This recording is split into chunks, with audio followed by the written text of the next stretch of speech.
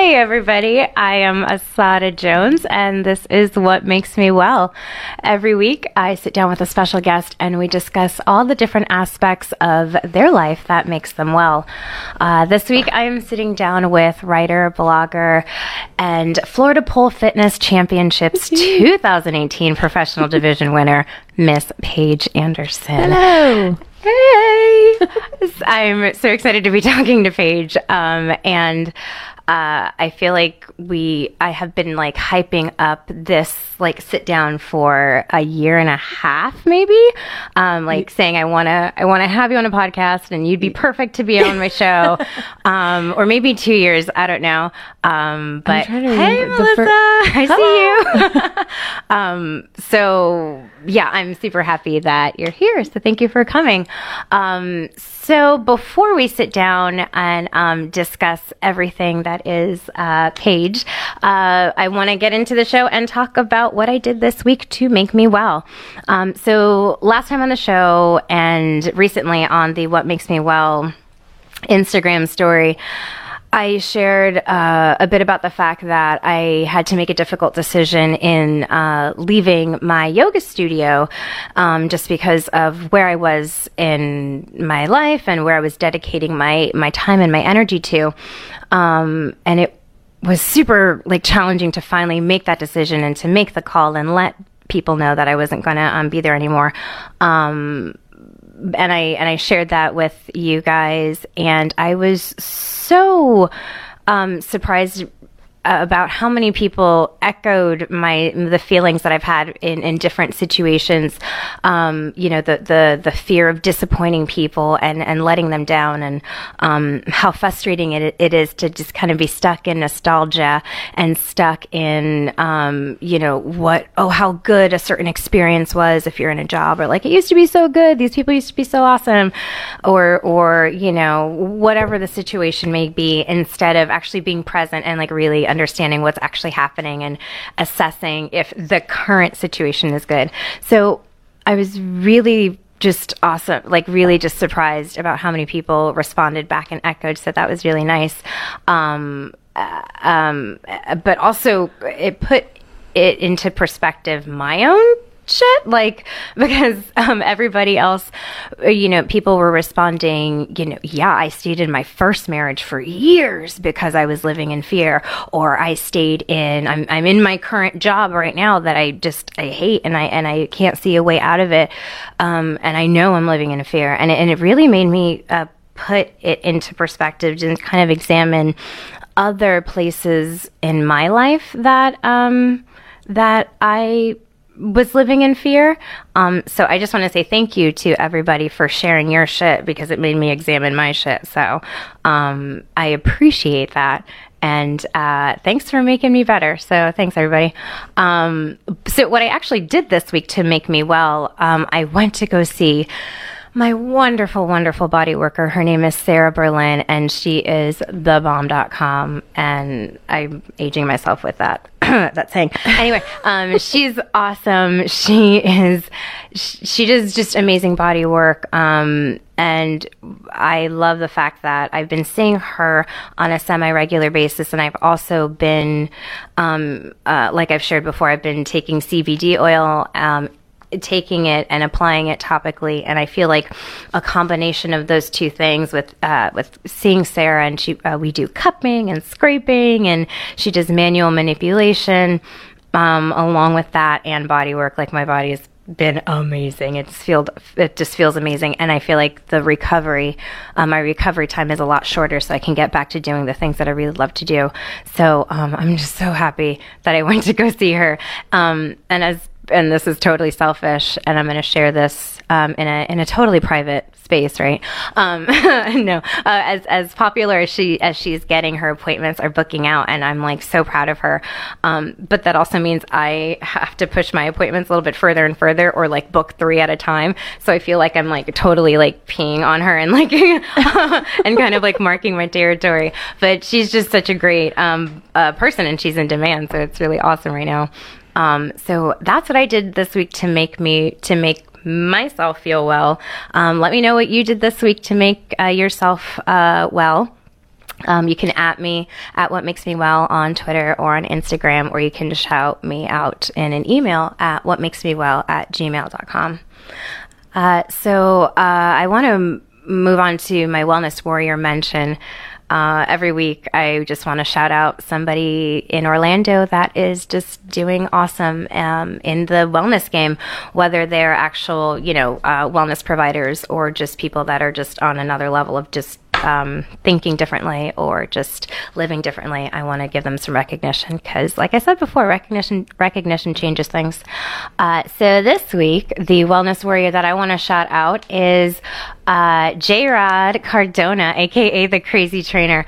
If you have followed him on Instagram, or if you follow me on Instagram, I've popped in and I've shot him out, and I actually did an interview with him a while ago. He is one of the most passionate fitness coaches that I know, and he is so educated, but the man is willing to go anywhere, literally anywhere, because he is so passionate about bringing fitness and health to his clients, his people.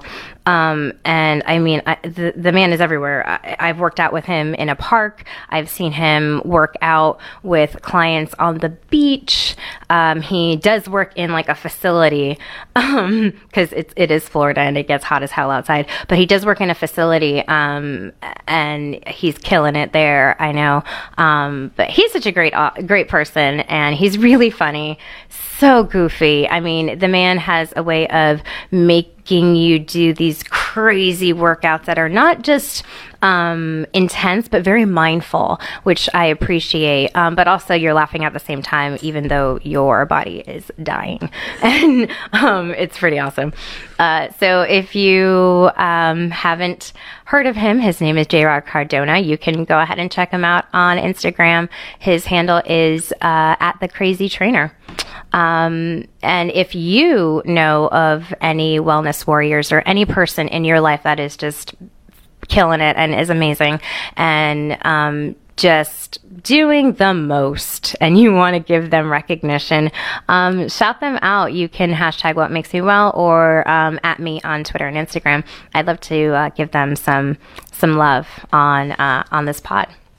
So before I talk to my guest, I want to talk about Wellness Apiary and just share with you how awesome this place is.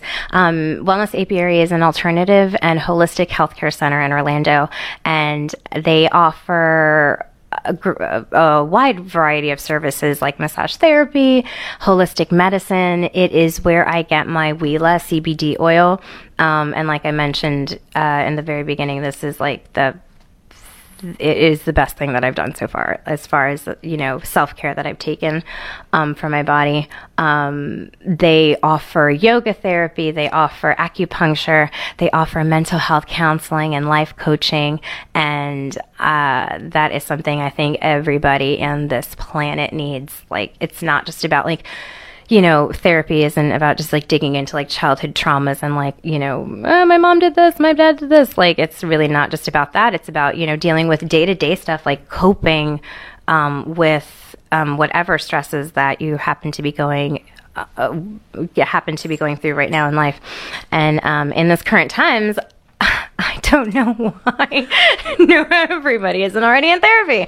Anyway, so Apiary Wellness, it's the jam. The Apiary, they are inspired by the Four Noble Truths of the Buddhist path. They believe in cultivating balance, wellness, well-being, and happiness throughout the holistic health practice. The practitioners there are truly committed to helping you find your way to optimum health and wellness. I really hope everybody takes a second to check them out. You can look them up at apiarywellness.com or check them out on their socials at Apiary Wellness. So moving on to my guest, the wonderful Paige. Thanks for waiting so patiently. You're fantastic. There you go. Off to a good start. Yeah, she's doing great. Nailing it. This is Paige, everybody. Paige is a writer. Like I mentioned before, she is the Florida Pole Fitness Championships 2018 Professional Division Champion. Did I say that correctly? Yes. Oh man, that's you got that all out. It's a mouthful. It really is. And homegirl's on her way to nationals, so I'm like super excited for her. She is amazing, and I want to share with everybody the whole world of pole dancing and what that entails. But Paige isn't just a pole dancer. She is a dental hygienist. She is a mother. She is a wife. She is a fucking amazing pole sister. I mean, I've seen her be there for everybody and then somehow still be there for herself. And she is a seamstress. Like she doesn't want to call herself a seamstress, but she definitely is a seamstress. I mean, she makes all her own costumes. It's amazing. That's on the surface what I know about Paige. So, hi, welcome. Hello. Wow. Hi. So that was like a really big intro. I feel like I gotta like live up to that now. I did a little digging. I kind of Googled you a little bit and kind of. Do I show up on Google? Yeah. Oh God. And your freaky. Facebook stuff like comes up. No, it's all good. Oh no. It's all good stuff. Oh, like geez, I didn't know that. Badass. Like your pictures are so badass. Your competition pictures are up on Google. So that's kind of cool. And I mean, kind of scary. I don't know. That's weird. I didn't know it was Googleable. Yeah. Googleable. Googleable? That's a word. Yeah, we're going to make it a word. We're going to go for it. Mm-hmm, mm-hmm. Okay. Sealing it, making it. So, Paige. Wordsmith. Says and I'm starting a podcast, and I'm great with words, so don't worry. It's going really well. It doesn't need to be perfect. You just got to do it, right? There you go. Right. So, thanks for coming on to the show. Of course. I appreciate you so much again. Of course. Share with us, what are the different aspects in your life that contribute to your overall wellness? And I know that's like a loaded question, so take it in bites. Okay. Well, I mean, first and most obvious response that I obviously have to give is pole dancing. You're pole dancing! Obviously. I started poling, I'm going to go with 6 years ago.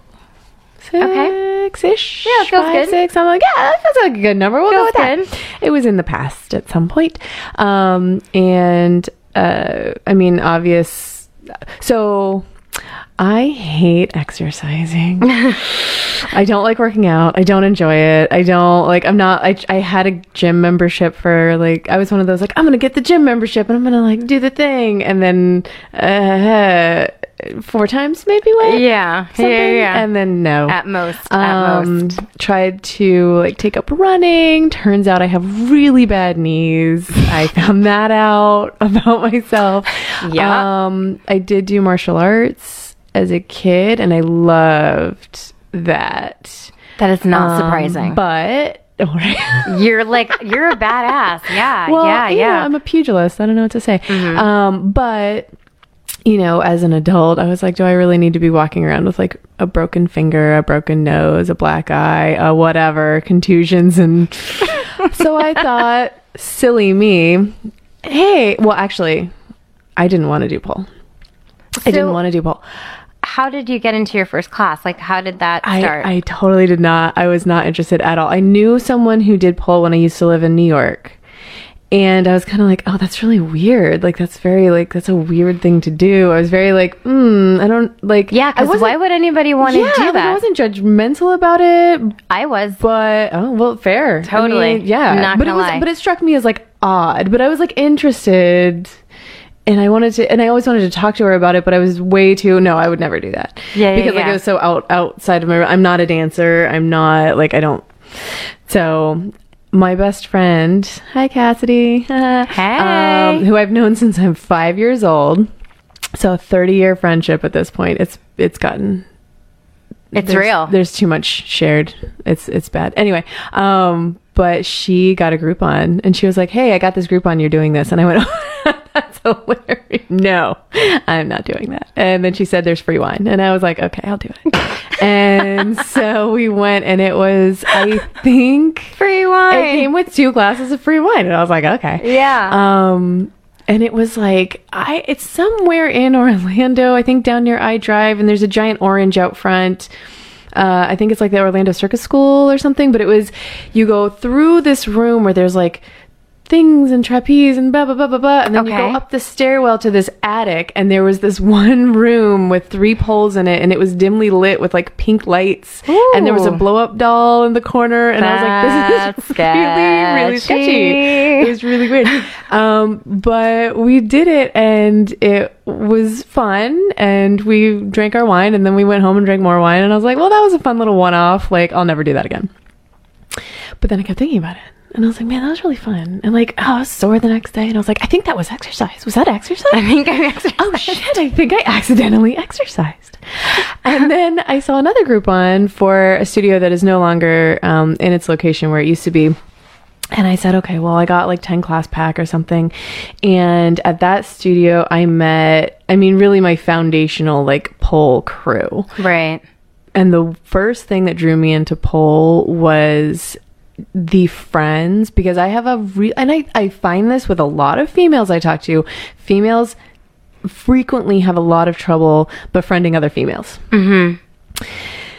And I don't know why that, but I have always historically, it's like, because you don't know, and there's like this weird competition thing. And you don't want to come off too strong because it's kind of weird. Yeah, and it's just the whole like female political interaction thing is just very complex, and I'm just like, it's confusing. I don't know. Yeah. But you walk into that room, and it was a bunch of people, all different ages, all different sizes, all different backgrounds. And you walk in there, and it's like, hey, we're all doing this crazy shit. And I was like, okay, cool. Yeah. We're all doing this together. And I met the amazing Allison Sipes, who organizes Florida. Shout out, Allie. She organizes Florida Pole Fitness Championship. Mm-hmm. I met Rhiannon Butler. Or no, Rhiannon. Ooh, my bad. That's old last name. Sharky. Edit it. So I met Rhiannon, who was my longtime, like, she was the person I wanted to train with all the time. Yeah. And I, like, covered in tattoos, dreadlocks, this whole just, like, amazing, like, physical appearance. And I was super intimidated. I was like, oh, my God. Oh, she's Canadian? Oh, okay, cool. She's going to be nice to me. She's Canadian. She has to be nice. That's how it works. That's totally not stereotyping. That's exactly how it works. But she was, and she's just so enthusiastic as a person, and so sweet and so welcoming, and just, so it's like you walk into her classes and you're like, oh my God, because she was doing things I had never, like, the first time I saw somebody invert and go upside down on a pole, I was like, right. What the fuck? What is this? Oh my God. Never thought I would ever be able to do that in a million years. But it was just, it was just so invigorating to be around these women. Right. It has become a little bit more co-ed over the years, which is awesome. Yeah. But Agreed. it is typically a very strong female-oriented community. Mm-hmm. And that is something so refreshing. And there's obviously this aspect of it. At first I was like, I don't do nothing sexy. I don't do body waves. That's awkward. Yeah. Like I'm, no. Like I punchy kicky. I martial artsy. I don't, this is no.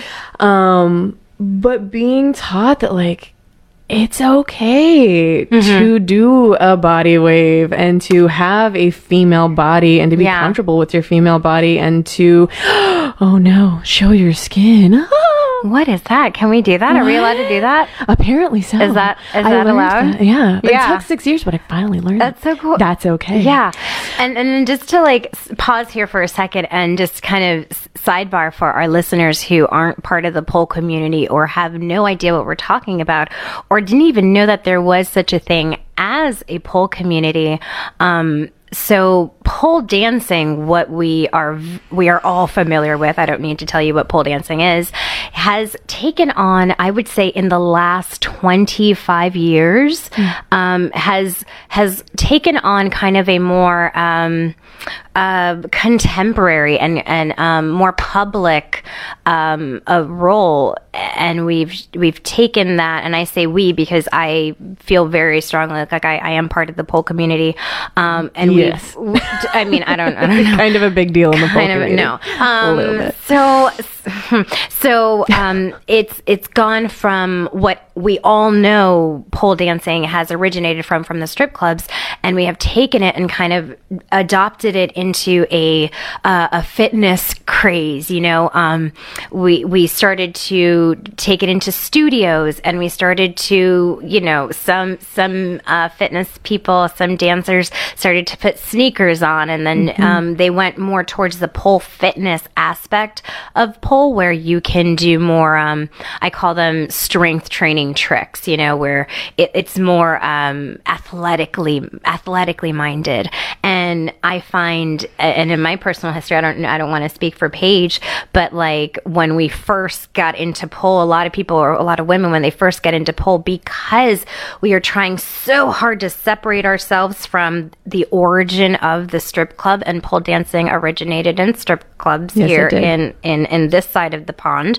Don't let anybody tell you different. It is just where it is. It's where it's come from. It's the roots, and you can't ignore that.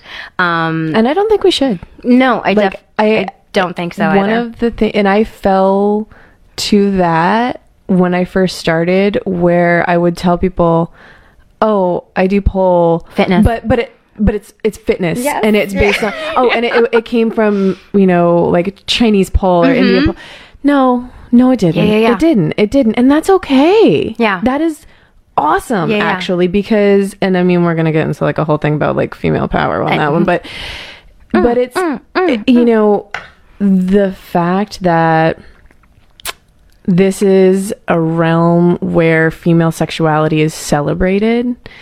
And I mean, you can make all these arguments about, you know, objectification and, you know, who's being blah, blah, blah, blah. But at the end of the day, this is about female sexuality being in the position of power. Yeah. And I don't think there's any shame in the fact that, like, yeah, this came from a realm where female sexuality is the centerpiece, and now it's being made available for the everyday working woman to also embrace that side of herself.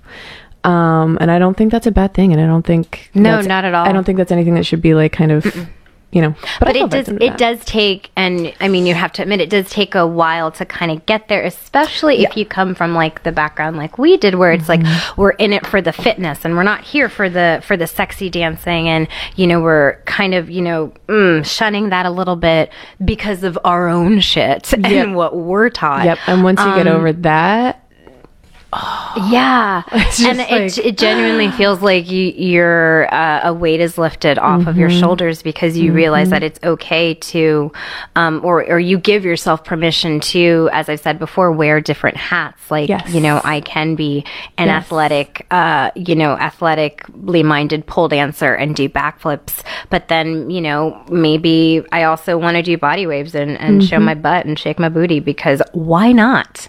Why not? Like, I got a booty. I want to shake it. And I got I don't understand. Insider tip for you. It's fun. Yeah, that is really another thing too. So, you know, in the pole community, or like the background of pole, you know, it started off very kind of fitnessy, but then I think we're kind of entering this era where the public is more, I don't know about accepting, but it's just kind of like, oh yeah, pole dancing is a thing. Yeah, aware. Yeah. And even if they're not like completely accepting, they're just like, okay, yeah, that's a thing. Those people are over there doing that weird shit, whatever. Yeah. But I mean, we've got, you know, organizations going to the Olympics and like petitioning for that, and that's a huge deal. Which is very controversial within the pole community. Yeah, within our community. That is a big stinky mess. It's almost like, I mean, I genuinely feel like it might be like kind of an overcorrection for like we were trying so hard to be legitimized and trying so hard to be recognized as a true sport. And it is a true sport. And this is the thing of it is, people, because it is associated with sex work, it is then, well, it's not a real sport. Yeah, bitch, try to climb that pole. Tell me how you do. And then flip upside down. And then flip upside down. And then make hold yourself out by just your 2 hands and your entire body. And split. Yeah, like be flexible and be strong and have endurance and have musicality and have like, go ahead, no, it's fine. It's totally easy. It's not a sport.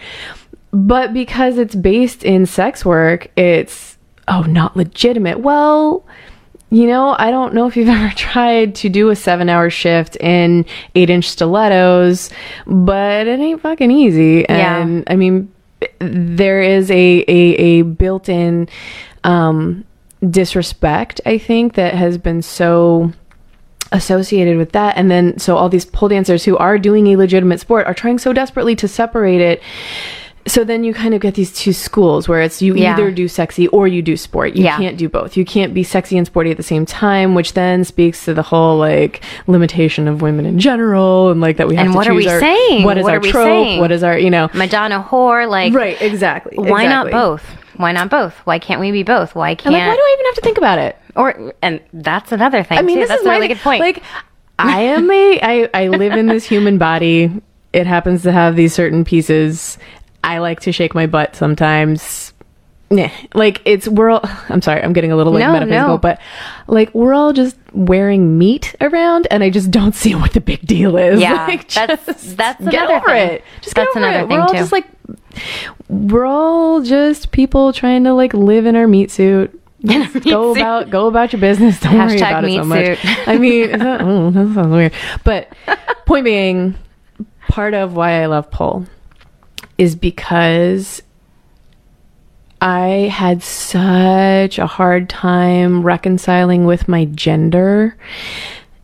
And this has been just such an amazing tool to be able to reconcile with it and say, I can be strong and I can also be sexy and and there's no shame in that whatsoever. And it's so I'm a like sexual being, but I can also do have backflip. Strength. Yeah. And like, why not? Why not? Backflip to booty shake. Hey, that's my new combo. I'm doing it. Let's do it this week. It's on. It's going to be great. Backflip to booty shake. I mean, I like it. It'll be great. So piggybacking on that, that duality, you are a mom. You're a wife. Yeah. How do you balance that tripleality? Is that a word? Or can I make that a word? No, I'm not gonna commit to that one. How do you balance that aspect? As far as being, wanting to fostering that nurturing side, that your motherhood and you're making an assumption about what kind of mom I am. Oh, you know what? That's actually a good point. And then that's my bad. That's my bad. So you're actually right. So you tell me. I would not school me. Okay. And again, I think that this comes down to how we perceive gender, I believe. That mother as nurturer. I am very physically affectionate as a person.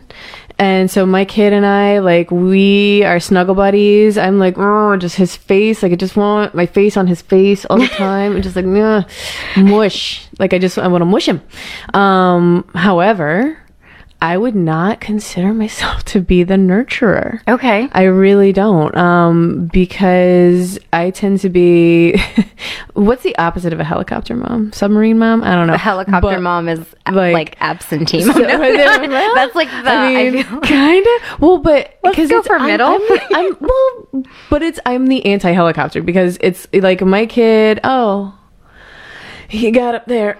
I don't know. Get down. You got up there. Figure it out. Right. I'm not helping you. You're not. Okay. I feel you. And like when I'm sewing costumes, 2 years old. Oh, I should not tell this story. Do it. Say it. 2 years old he was. And I'm Yoda all of a sudden. Anyway, he was 2 years old. And I was sewing a costume. I was sewing the costume for when I got third place in Pro Division. My first Pro Division competition. I themed it on Dune because I love sci-fi. Yes. Anyway, so I'm sewing that costume. He comes in and he keeps bugging me. And I'm like, dude, I'm busy. Like, and that's where the balance thing comes in because the time commitment with all the different things, I don't know. It's not seamless. But Right. it was like, you know what? I'm spending a lot of time on this. I'm spending a lot of time training. The kid just wants to be near me. I'm his mom. Like, I should not Yeah. be pushing him away. So I said, you know what? Let's involve him. Thud. So let's involve him in what I'm doing when I'm home, you know, and he just wants to be around me. Like, there's nothing wrong with that. So I hand him a box of straight pins and a piece of fabric. And I said, okay, these are very sharp. If you touch this side, that's going to hurt. He is 2 years old? 2 years old. Pin up the fabric. Thanks. And I'm checking in with oh man, that looks great. Yeah, I love how you put the orange on the black. That's awesome. Yeah, oh, I'm doing this, you know, whatever. And we're interacting. Well, David comes in the room and he looks at the kid and looks at me and he goes, "Are you kidding me right now?" And I was like, "What?" And he goes, "Did you give a 2-year-old straight pins to play with?" And my kid looks up at him and goes, "Dada, these are very sharp, and if you touch them, it will hurt you." Oh. And just goes right back to what he was doing. He never stabbed himself a single time. He never got injured. No problems. No problems, because, you know, he knows I tell him that's hot, and then I let him touch it. And if he gets a burn, well, you know what? It'll heal. Yeah. Unless he is like in imminent danger of like, if it's going to cost me an ER visit, because that's expensive, then I'll stop him. But other than that, I'm like, you know what? Let the kid experience getting poked by a pin. The worst thing that happens is he bleeds a little and he cries. He'll get over it. It's not the end of the world. But I like the sheltering, like watching all the time. What are you doing? Don't touch that. Don't touch that. That's not how I'm mom. That's not you. Okay. You know, so it's, no, if he gets hurt, I get very like, let me see. Can you move your fingers? Okay, nothing's broken. Oh, okay. It's all right. Yeah. But, you know, I don't consider myself to be nurturer as much as guide, I guess. Oh, I like that. Like he's his own person. He's doing his own thing. And it is my job just to kind of like nudge him back toward the middle occasionally. Yeah. So I know nothing about parenting or children. Well, I mean, you do know. You've got firsthand knowledge. I mean, you have your own.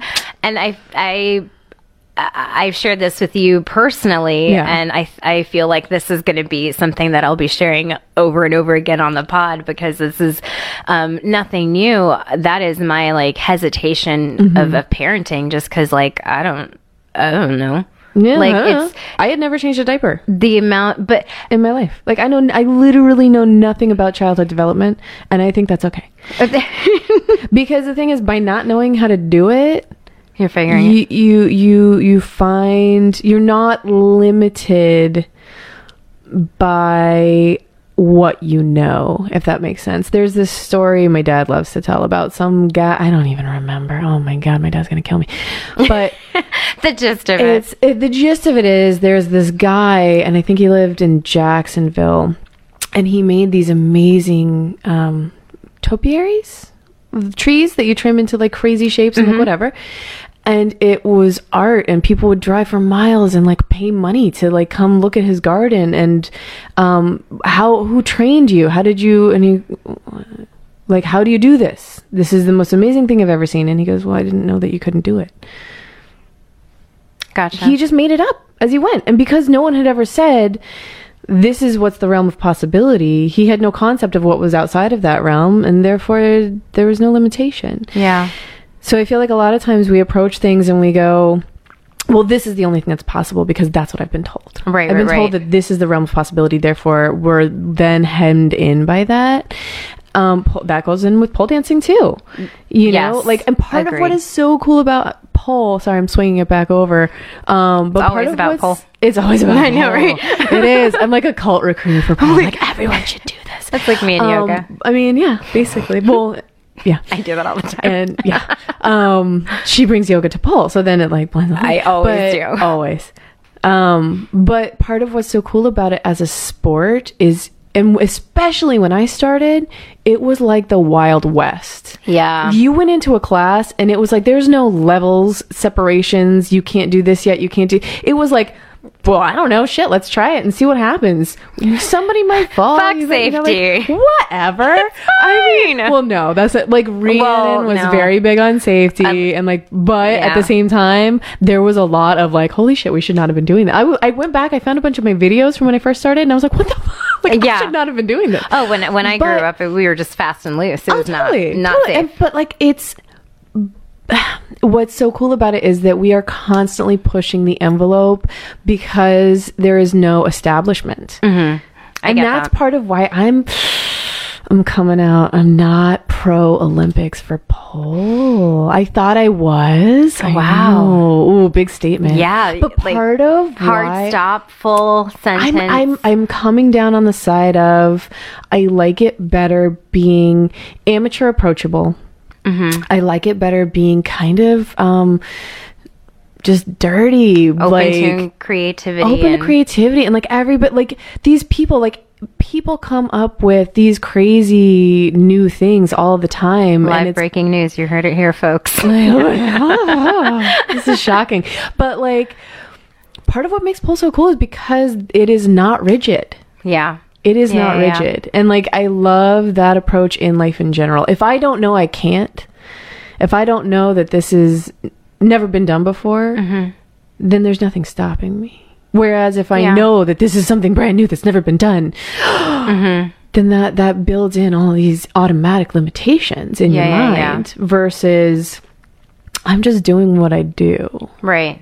Does that make sense? No, that absolutely makes sense because I mean, I feel like that theory is exactly why you felt it was okay, and at the end of the day, it was okay to involve your son in helping you make your costume. I mean, and you know. He's fine. He's fine. He's alive today. He survived, everyone. He's alive. He has survived great. Me as a mom for almost 4 years now. Going great. That's pretty great. And I feel like for me, who is living in fear in motherhood, I was having a conversation with friends the other day, and I had said, I know I'm living in fear about becoming a parent, as like living in fear, not like, as a concept, but like I have a lazy boy and I've set up shop and I have my feet picked up and I'm sipping a glass of wine in the house that fear built. I know. I'm living. And I understand this about myself, and I know that there's, work to be done if I want to, because it's my body, my choice. I don't have to if I don't want to. Okay, anyway. Sorry. And I didn't. I remember you shared that. I was not interested in having kids. Well, so and it wasn't an accident. It was planned. Not that it's bad if it is an accident, but I decided to just say, fuck it. I'm just going to jump in and see what happens. So, that's kind of a great segue into what I wanted to talk about next. Tell me about your, how that transition happened. I mean, you shared with me in previous conversations that, you, when you got married, you thought it was going to take a while, but then, so how did, what was it about your husband, David, or just about where you were at that made you transition into okay, motherhood is an option? Oof. I don't really know I thought it out that much. Really? I love that. Most of the things that I do because I decide not to think about it anymore. Okay. I decided deciding not to over consider my first pole competition. And every pole competition. I'm like, because you hem and you haw and you go, I don't know if I'm ready. I don't hit and then stay in the thing and at some point you just go, oops, I sent an application. I guess I'm in. And it's at some point I feel like we intimidate ourselves out of life. Yeah. I was raised in that fearfulness. Tell me about that. Oh, good Lord. So, okay. Ooh, we're going deep. Well, actually, I was going to ask you if that mindset was intentional or if you've always lived like that or what was that like, that switch? So, that is, that's fascinating to me. No. So it's always the mom's fault, isn't it? And that was part of why I didn't want to be a mom. No, I was. It's not mom's fault. Shaping. We're going to call it shaping, not fault. Right. Part of why. So she it was always a message of, don't do this, you could get hurt. If you do this, you could get hurt. Okay. If you do this, you could, someone, if you walk over there, someone could take you, and then you can, and it was constant, and I wanted to do Peace Corps, and moved to Mongolia for 2 years. I wanted to do that. I chickened out. Still want to do it. And that's my retirement plan. As soon as I have enough money and my kid is like going to college and whatever, you're going to do it. Better freaking go to college, kid. But as soon as he's pieced out, I'm 2 years in Mongolia. Like it's happening. But I got intimidated away from it because, unrest in the world, and what if this happens, and what if rape. Yeah. Everybody's going to rape you. What if you get kidnapped and raped? What if you get kidnapped and raped? Kidnapped, raped, thrown in a dumpster. Yep. Biggest, repeated. So I was intimidated out of a lot of travel options that I had. I could have done a semester abroad when I was in undergraduate school. Intimidated away from that. Yeah. And I understand her fearfulness. Yeah. I get it. Mm-hmm. But at some point, I decided to put that bag down because it was not mine to carry. When and why? Because that, I feel like, is such a huge moment for... I did that. I would say I was in my 20s. Yeah. I was in my 20s. And my college boyfriend, we split up. It was like a whole big hairy mess. And my aunt said, you will never get over that. Which was her baggage because of her own life and blah, blah, blah. And that was the first time that I woke up to someone's putting their baggage on me. Oh my God. Yeah, that was an actual... Yeah, here, you hold this. She handed that shit to you. And I went, ooh, I'm going to go ahead and just put That's that not mine to down. carry. Thank you so much. And guess what? I got over it. And we chat every once in a while, and everything's totally... my aunt, but the guy that I was dating in college,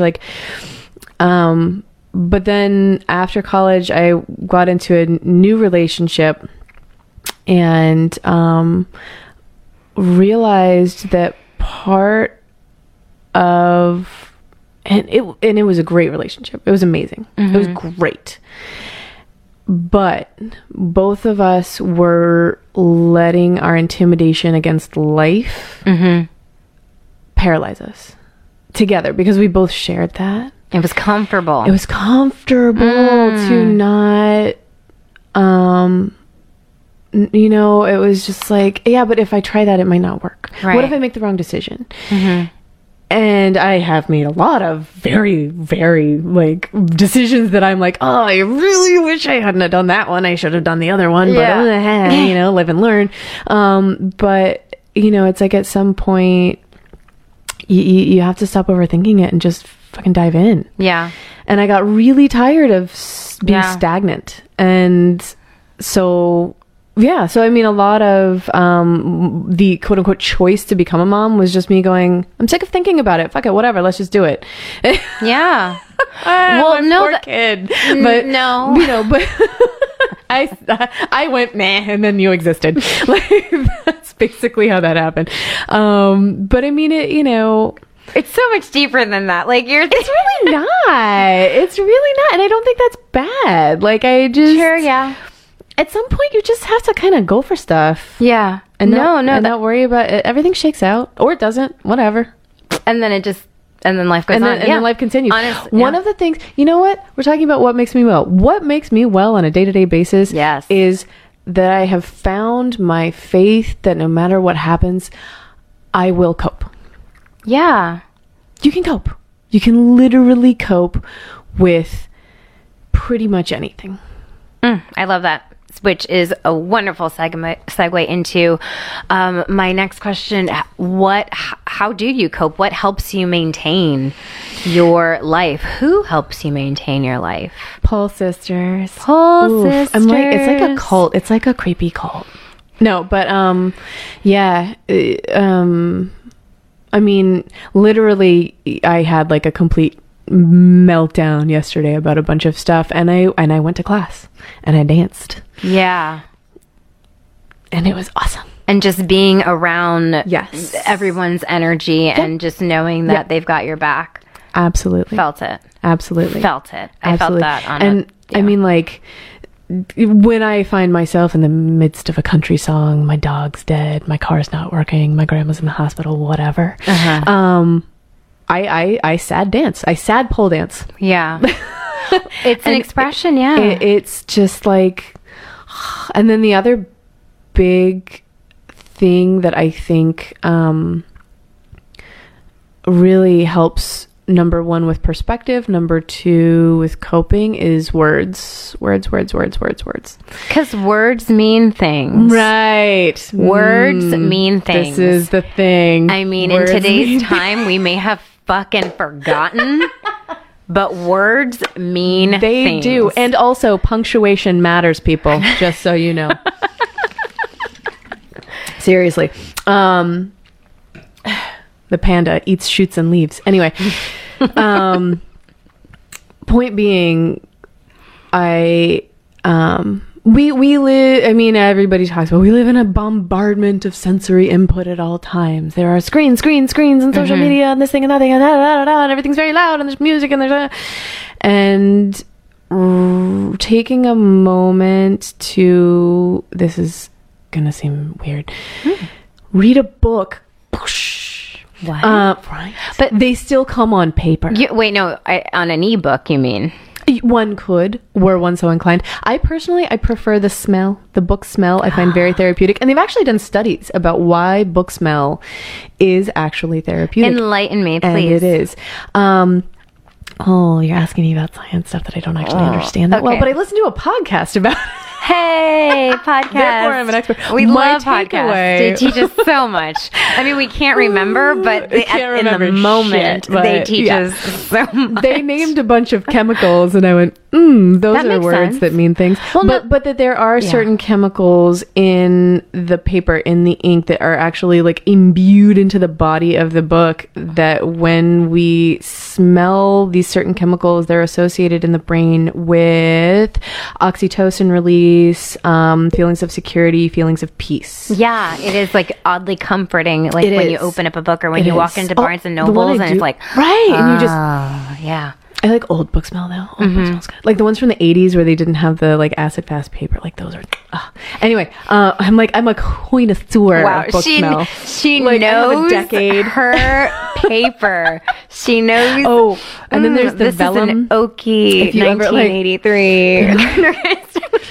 Swish it. If you ever get the opportunity, I highly recommend the Florida Antiquarian Book Fair. Okay. It's in St. Pete every year, and there are guys there who have like vellum books, which I don't want to talk about what vellum is because vegetarians might get offended, but it's like baby calf skin. Anyway, but these that's a thing? books, yeah. Well, it was back in the 1600s. yeah. These are like antique. Wow.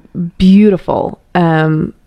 But the scent of the paper in a vellum-bound book is very specific. And if you ever get the opportunity, just live in it. All right. Anyway, that was really weird. That was very specific. That was awesome. It was an experience. It was I a love life that about changer. you. I am freaking weird, and I'm okay with that. But I think that taking a minute to read a book, like actually sit down and read something, challenge yourself, not just to read Harry Potter. Don't get me wrong, Harry Potter's awesome. Easy, love it, easy, love it, easy, love it. easy. But challenge yourself. Maybe throw out an Oprah book club or something. I don't know. Well, anything I'm by just Mama O saying. is like I'm just saying the best, and you're gonna have a good time.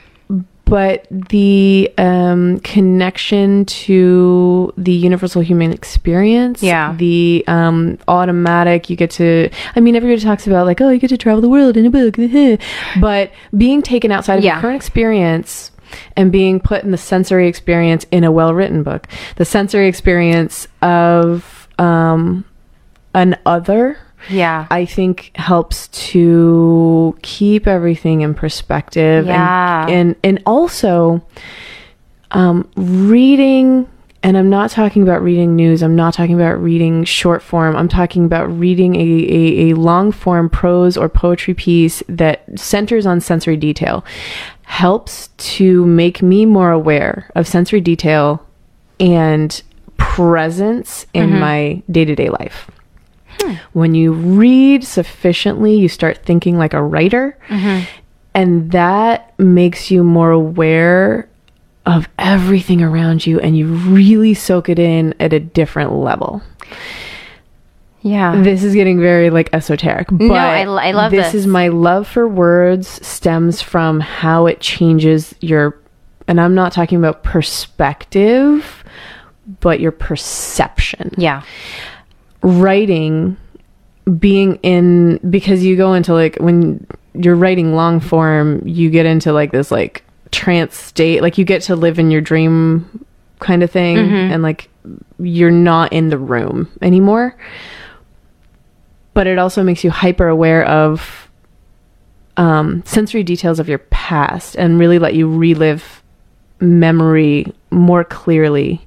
Right. I don't know. Well, because at the same time that you're creating this world, you're also kind of creating it through the lens of the world that, or the life that you've experienced. Yes. Yeah. That's so it just, that's awesome. It allows you to condense your experiences and really, really, really feel them, I think, more deeply. So I highly recommend reading as, and not only that, but the meditation, the sitting still quietly for half an hour. Yeah.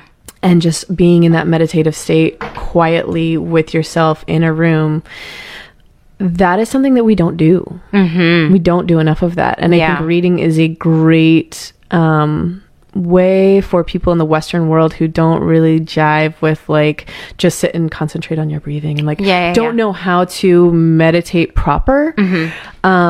Reading is a great form of that. Yeah. It is a moment of quiet solitude. And I think we owe ourselves more moments of quiet solitude. I love that. It's hard to do with a 4-year-old in the house. I agree. So I'll be honest. That little guy. And then there's balance. Right. So balancing all of that. Yeah. I completely agree with you. And then that's hard, girl. That's real hard. 4 years old and trying to read. So you do a lot of late night reading. Yeah. Yeah. Well, and he does too. Oh, that's our routine. We have Christmas lights in his room so that we turn off his lamp, but he has his Christmas lights on, so it's dim lighting. Yeah. It's not bad for your eyes. That's a lie. There you go. And he can stay up for like half an hour, and he looks at books. And that is the only time I ever see that kid still for a second. Yeah. He is like a hamster. Go, go, go, go, go, go, go, go. It's book time. And weirdly enough, he loves my anatomy textbooks, and he loves looking at like, it's awesome. the bones and the brain systems and the this and the that and whatever. And again, because no one's telling him that's not a book for kids. This is a book for kids. Yeah. No one says that. He goes, "What's that one about?" And I go, "I don't know. Look at it." Yeah. Why not? Yeah. And so he looks at skulls and bones and blood systems and brains and whatever. And that's his favorite book right now. And he loves it. And he lays in his bed quietly by himself in a dimly lit room, and he looks at a book. Yeah. And that's his bedtime routine. I love that. And I'm going to totally share something with you. What you just said gave me this perspective of my own upbringing. So English isn't my first language. Spanish is. So when we came here to the States from Puerto Rico, I did not know English, so I had to catch up. So also because my birthday is later on in the fall semester, like the state of Florida, or I guess it's all schools, they put you in a grade based on your year. So long story short, my mom had to really fight with the school board. So that way I wouldn't have to repeat first grade. So I'm coming into second grade, younger than everybody else, don't know, I'm not very, my English is, it's not at the second grade level. Gotcha. So I had to do a lot of homework. So my mom put me in Sylvan, which is why I can sound the way I sound. I was just going to say, like, oh. Yes, thank you, Sylvan. So, there's that. But then also, coming to the States, there was cable, and I discovered cable, and I didn't know that TV was like so amazing. Like in Puerto Rico, I was familiar with like Barney and like, you know, basic stuff. Right. But then you come here to the States and there's like 127. I was like, what? And I remember clearly, like I have clear visions of just kind of like vegging out in TV at a very early age. And my mom saw that, turned off the cable. We didn't have TV, like regular TV, for I wasn't until I was in high school. Yep. But so growing up, while I was learning English, I was also reading books, and you know, I remember my first novel. When I was in the 3rd grade, I did a book report on John Grisham's The Chamber. Oh. And so, okay, so now it's funny because it's like highly inappropriate for a 9-year-old to read. But the thing is, nobody told me that. Right. John Grisham isn't for children. My mom would let me go. She would literally drop me off at Barnes and Nobles because, like, without TV, I picked up a book and I was like, "This is amazing," and I fell into the world of reading, and I love reading. But so she would drop me off at Barnes and Nobles at like 10 o'clock in the morning on a Saturday, and then pick me up at like 2 o'clock because she wanted to run errands, whatever. Oh God, my mom would never. I think even when I went to college, she was like, "You can't go to the bookstore by yourself." Well, because I love that. I love that freedom. Well, I was poor, but you know, we were poor, but I was bougie because I was like, I don't want to go to the library. I want to own my books. So my mom's like, guess what? You're gonna get dropped off, and you're gonna read the books because we're not buying these books. It's actually quite funny now. So she would, you know, drop me off, and so nobody is monitoring what I'm reading. Right. So at one point, I remember going from. And I'm sure there was something in between. I think maybe the Babysitter's Club. But I went from Dr. Seuss, maybe the Babysitter's Club, to John Grisham. I love it. Which I feel like if you know me, kind of gives you a little bit of insight into like the scope of who I am and like why I can get as dark as I do. But then be as super light as I can. Exactly. Because, you know. John Grisham and Dr. Seuss raised me. So there's that. Thinking about it, you know, in my 20s, it was a lot of like, where was my mom? Why didn't she, like, that is highly inappropriate. And I was kind of like almost, I don't want to say angry, but kind of like, Ma, be better. Like, why weren't you more present? Like, I feel like, you know, where I had the overly present. Right. But I love what you're saying, that no one is telling you not to read it, so you just picked up, and nobody told me. I just picked up and read it, and I just thought, oh, that was interesting. And guess what, everyone? She survived. Yeah, and I survived. She's okay. She's actually a functional member of society. Right, and I love, and reading has shaped my life so much, and shaped how I think about people and think about the world as you know, as a whole. And it's interesting. I'm not like kind of bitter. Sorry, Mom. I don't want to say I was bitter, but I think I think my therapist said, hey, we'll be like, hey, that's a breakthrough. So yeah, I mean, I'm not like, I feel like that helped me kind of like make kind of peace with that. That's interesting. Because I love that. And like, I feel like the, allowing for space, allowing for independence, allowing for exploration, and not always trying to control and micromanage and make it. I think that is honestly an underappreciated gift. Yeah, I really do. I really do. Because a lot of times it is, you know, well, I could have used some, and I mean, listen, one thing I've learned about parenting is nobody knows how to do it. Nobody knows how to do it. Hey, I am. The more I talk to people that are parents, the more I'm finding out that everyone's just winging it, and it's like for sure surprisingly like relieved. Like I'm like, oh, everybody's making it up, but then also like slightly terrifying. Like, oh no, everybody's making it up. Everybody. But for the history, as long as I mean, you know, a cat has kittens, and they've never had kittens before, but they know to like. You know, you I think humans underestimate how much we're led by instinct. Yeah. And like that instinct kind of goes, you know, don't let the baby starve. And you go, okay. And like, But beyond that, it's like, Yeah. you know, you parent as who you are as a person. Yeah. Just like I don't pole dance the same way that you pole dance. Right. I don't parent the same way my sister parents. My sister tends to be much more structured. Understatement. My sister is a very, very, very organized person. She always has been. I have always been a very disorganized person. And my kid goes, Mom, where's the toy that then I go, I don't know. You're in charge of your toys. I'm not in charge of that. You put it somewhere. I don't know. Good luck.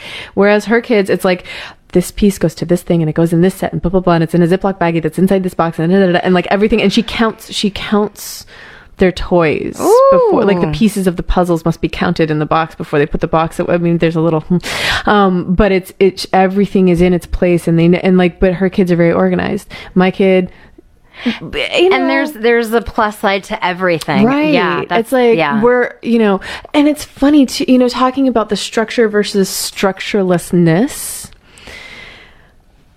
Oh man, I'm tying it all in. Oh, I'm so good at this. Okay, so the sewing thing. This ties into the sewing thing. The latest this competition I did Sherlock Holmes.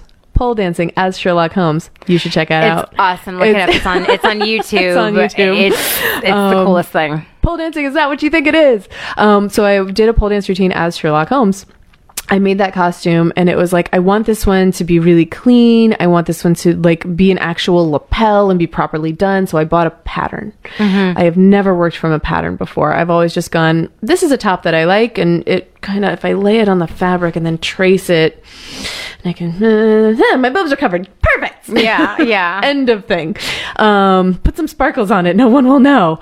But this one, I tried to do a pattern and I made a prototype out of the pattern and I put it on. I went, this looks like absolute ass. This is terrible. This is awful. Like, I can't use this. And I went, okay, backup plan. Okay. I don't know. Oh my God, I'm freaking out. And then I just went, do what you always do. Just make it up. Yeah. And I made it up. And it looks awesome. And I was really very proud of myself for what I came up with. But I've come to discover that my mode of functioning in the world is, okay, let's see. Those are the rules. I don't know. I'm just going to make it up. Yeah. And I've come to terms with the fact that I am like that as a person. And it is okay. Yeah. To be like that. So is your husband David the opposite? Like what, I mean... I don't actually know. I mean, he's young. He's young. Yeah. So he's still figuring out his modalities, I think. Yeah. But I don't know. He's microscopically organized in like specific areas, and then other places it's like, whoa. But I feel like it has to somehow complement yours or support your disorganization. I mean, I'm weird because I like things to be tidy and put away in a specific place. So like, as far as disorganization, not necessarily like messy, but thought patterns tend to be disorganized. Gotcha. My approach to a task tends to be like, we will figure this out as we go along. I don't know what I'm doing. Here it is. And he's like, I'm here to support you. He plays single dad while I go pole dance. Well, I feel like that is an argument that I hear a lot with a lot of like pole dancers or a lot of, female entrepreneurs who are also moms that are, working and like on their, just on a hustle, on their game. And they have kids, they feel like, oh, my husband's a single dad. But we don't say that about the women. No. Like the husband's, the head of the company, blah, blah, blah, blah. We say, oh yeah, she's taking care of the kids. Like she's supposed to. So I feel like, yeah. And I mean, and that's like, I make that joke because, I have the luxury of making that joke. This is true. But I don't like, people do like, oh, you spend a lot of time away. Yeah. And I do have guilt sometimes when my kid, he is such a little con man, and he'll hug me and he'll go, I don't want you to go to class tonight. I just miss you so much. And I'm like, you little bastard. Because he knows I'm like, he can play me like a fiddle. Yeah.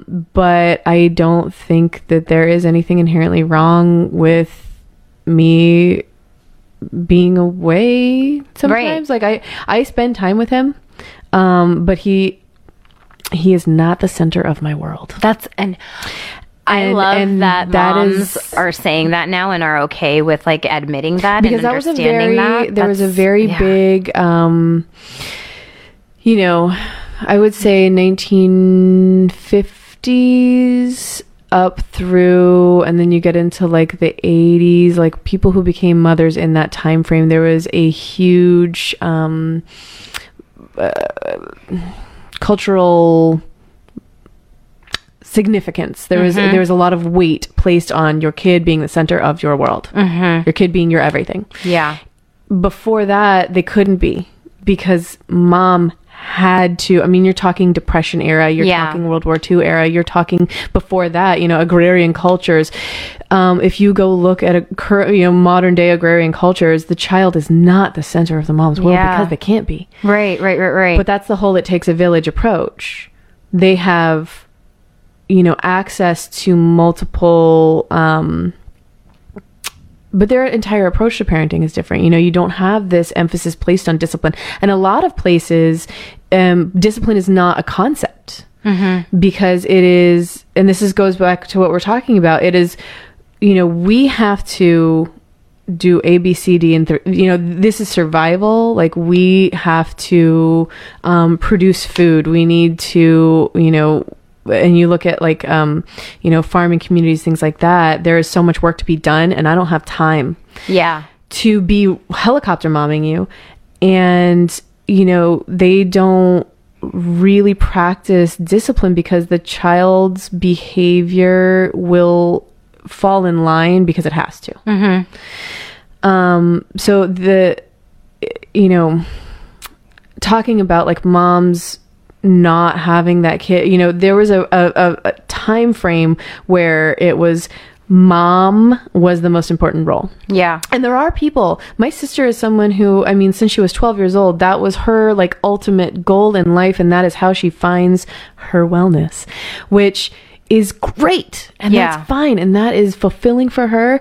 But it's also okay if that's not fulfilling for you. Yeah. I mean, not to say that I don't find fulfillment in raising my kid, but at the same time, I'm on my 4th novel right now. Like, I have blogs that I'm writing. I have competitions that I'm doing. I have I'm only here one time. I'm only here one time, and I'm not spending 18 years working on somebody else against their will.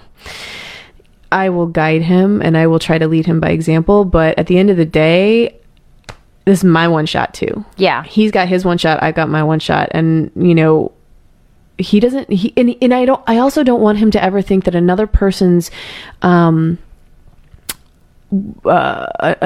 self-worth is based on him.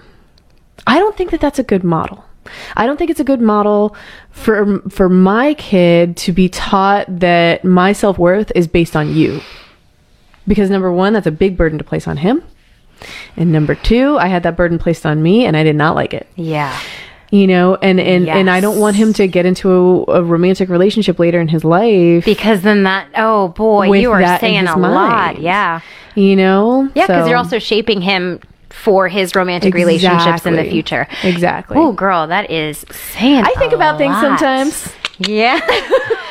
Well, it's interesting you say that you're kind of winging it in motherhood, but it doesn't sound... I'm not thoughtlessly winging it. I mean, there's like a thought behind give it. me some credit. I'm thinking about it as I'm making it up as fair. I go. So, in the scope of everything, what do you think this is all about? What do you think, the pursuit of wellness is all about in like the grand scope of life? Why are we doing this? Like, why don't we walk around being shitty people? Do I have authority to tell? Like, that's like... Yeah, well, I don't know if I'm like well educated enough. We all we have an idea. I'm going to come out of the closet right now. I am an atheist. Oh. I have never admitted that in a public forum. Really? No. Well, thank you. Thank you for being, thanks for trusting me and letting me be your first. Very intimate and public at the same time. And people are terrified, not everyone, many people are terrified of the concept of atheism. Yeah. Because then what is keeping you from Yeah. What is keeping you from taking advantage of other people, from hurting people, from murdering, from doing this? I'm sorry, but if the only thing keeping you from murdering someone on a daily basis is your deity, that's not a I think there is something fundamental about humans. We are evolved as a community organism. Yeah. Rats are evolved as a community organism. Okay. Mm-hmm. They depend on each other. They interact with each other, and there is a hard wire for cooperation. Mm-hmm. Primates, same thing. Whales, many whales, same thing. They function. Bacteria function as a cooperative. Mm-hmm. We are hardwired for cooperation. There are always going to be aberrant organisms within any community. There are always going to be people who don't function well in the group. Mm-hmm. But by and large, I have faith that the central life tenet of just don't be a dick is good enough. Yeah. It's like, I think that's good enough. Like, I really do. We're all just trying to do our best. Yes. And I think at the end of the day, like, we get very caught up in our own thing, and we can lash out and be mean to each other, and we can be jerks. We can really be jerks, but I don't think that there is a fundamental desire to hurt another person for most people. Yeah. There are always those people who are like, they've got, like, because that hard wiring isn't formed properly. Yes, I agree. I agree. Outliers. But for the most part, if our hard wiring is functioning the way it should, I feel like there is a kind of a subconscious imperative not to be a dick. Yeah. I agree. And listen, at the end of the day, my atoms were fused in the belly of a dying star billions upon billions of years ago, and they have been floating through the cosmos and became concentrated in this momentary flash of consciousness that is nothing more than a series of chemical reactions that create animation, and then my atoms are going to be released back into the ether, and I have this one moment to be conscious in this form, as this particular arrangement of atoms, and just try to do your best with it. And then your atoms are going to go. I love that is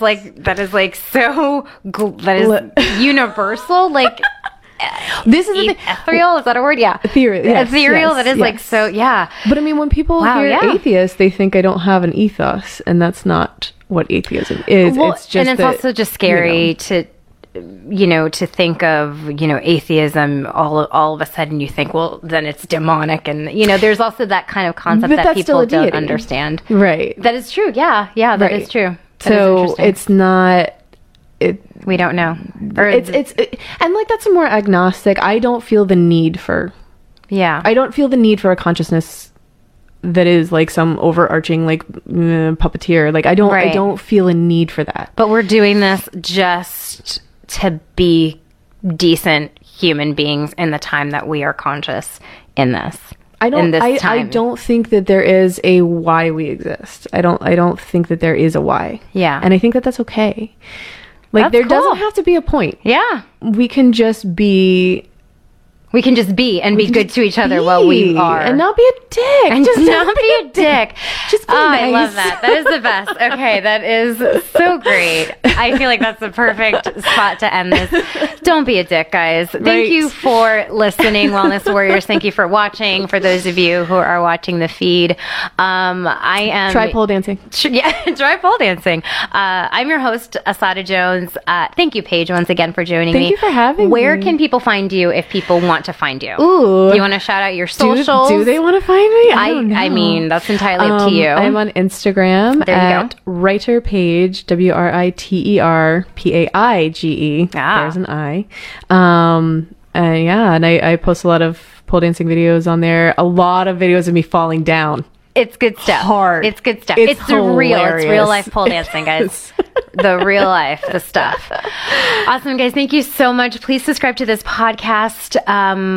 wherever you are listening, and rate and review us, please, please, please. That really helps us. Follow me on the socials at What Makes Me Well, and on Instagram and Twitter. And until next time, we will see you next week for another dose of What Makes Me Well. Until then, be well, be brave, be light. Bye.